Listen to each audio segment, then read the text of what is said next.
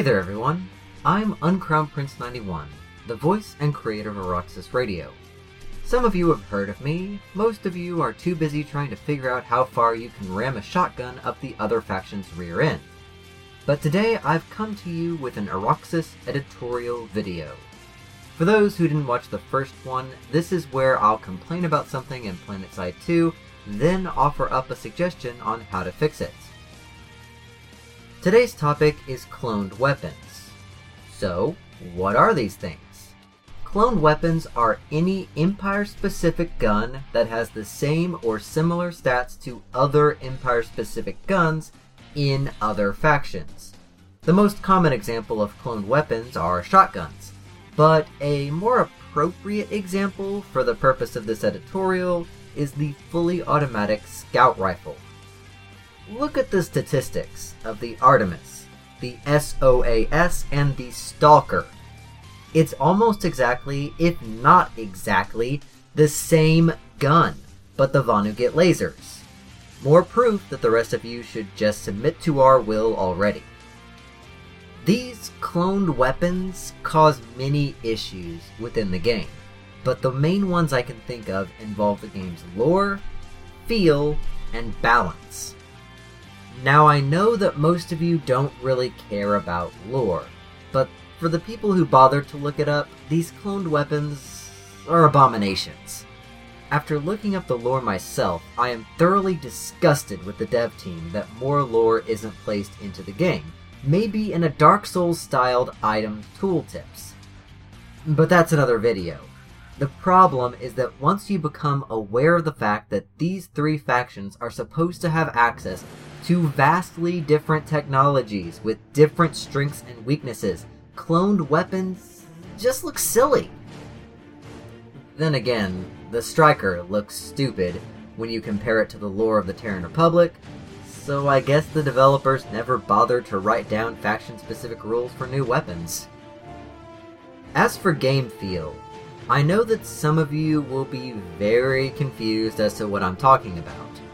Well, let me ask you something.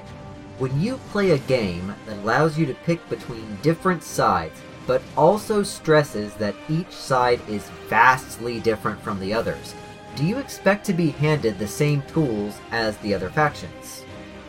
The problem here is that any player who switches it up by playing Terran Republic, Vanu Sovereignty, and New Conglomerate does so in vain a lot of the time.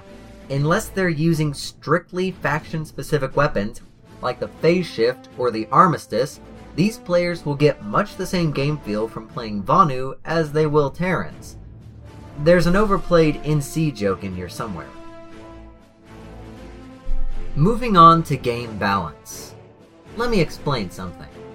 PlanetSide 2 is an example of asymmetrical balance.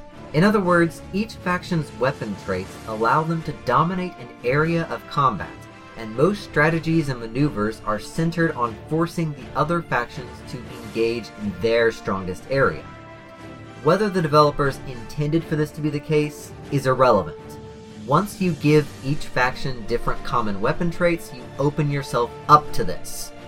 In other words, each faction is best at a couple things apiece, and cloned weapons screw this balance up.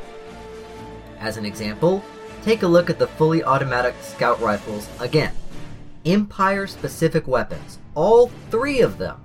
But because they're clones of each other, yet still have to have Empire-specific traits, the Artemis is inarguably better than either the SOAS or the Stalker. The lack of a bullet drop means you can shove a suppressor on the Artemis at any time and still use it to harass enemies at medium range. Good luck with that one on either of its competitors. This is the problem. Cloned weapons are still forced to have Empire-specific traits, otherwise the developers wouldn't be able to justify making them at all. Now, there are two reasons I can think of to make cloned weapons. The first is that the concept of nanite systems hadn't been implemented when they started making these, and unfortunately had to work around that. I'm assuming it's that option, because the latter is something that would generally receive massive player backlash. And rightfully so. The second reason is that they had the opportunity to make all cloned weapon ideas into Nanite Systems weapons, but willingly chose to make them Empire-specific to grab more cash. Now I know that companies have to make money. I'm an accountant. But there is a right way and a wrong way to do it, and something like this is such a nearsighted and ignorant decision that it makes me heave. Again, I'm assuming it's number one, because this is on a level that I wouldn't expect it from EA, Konami, or any other publisher or developer that disgusts me. And here is my suggestion to fix the issue of cloned weapons. It may even help generate more money for the company with the opportunity to make more reskins. It comes in a few steps, so bear with me, players and developers alike. First step. Group together every weapon in the game with cloned or similar stats. This includes shotguns, rocket launchers, fully automatic scout rifles, the flare and TMG-50, etc. This is the important part, as it will dictate the rest of the procedure. Second step. Make a Nanite Systems variant of each group of similar or cloned weapons.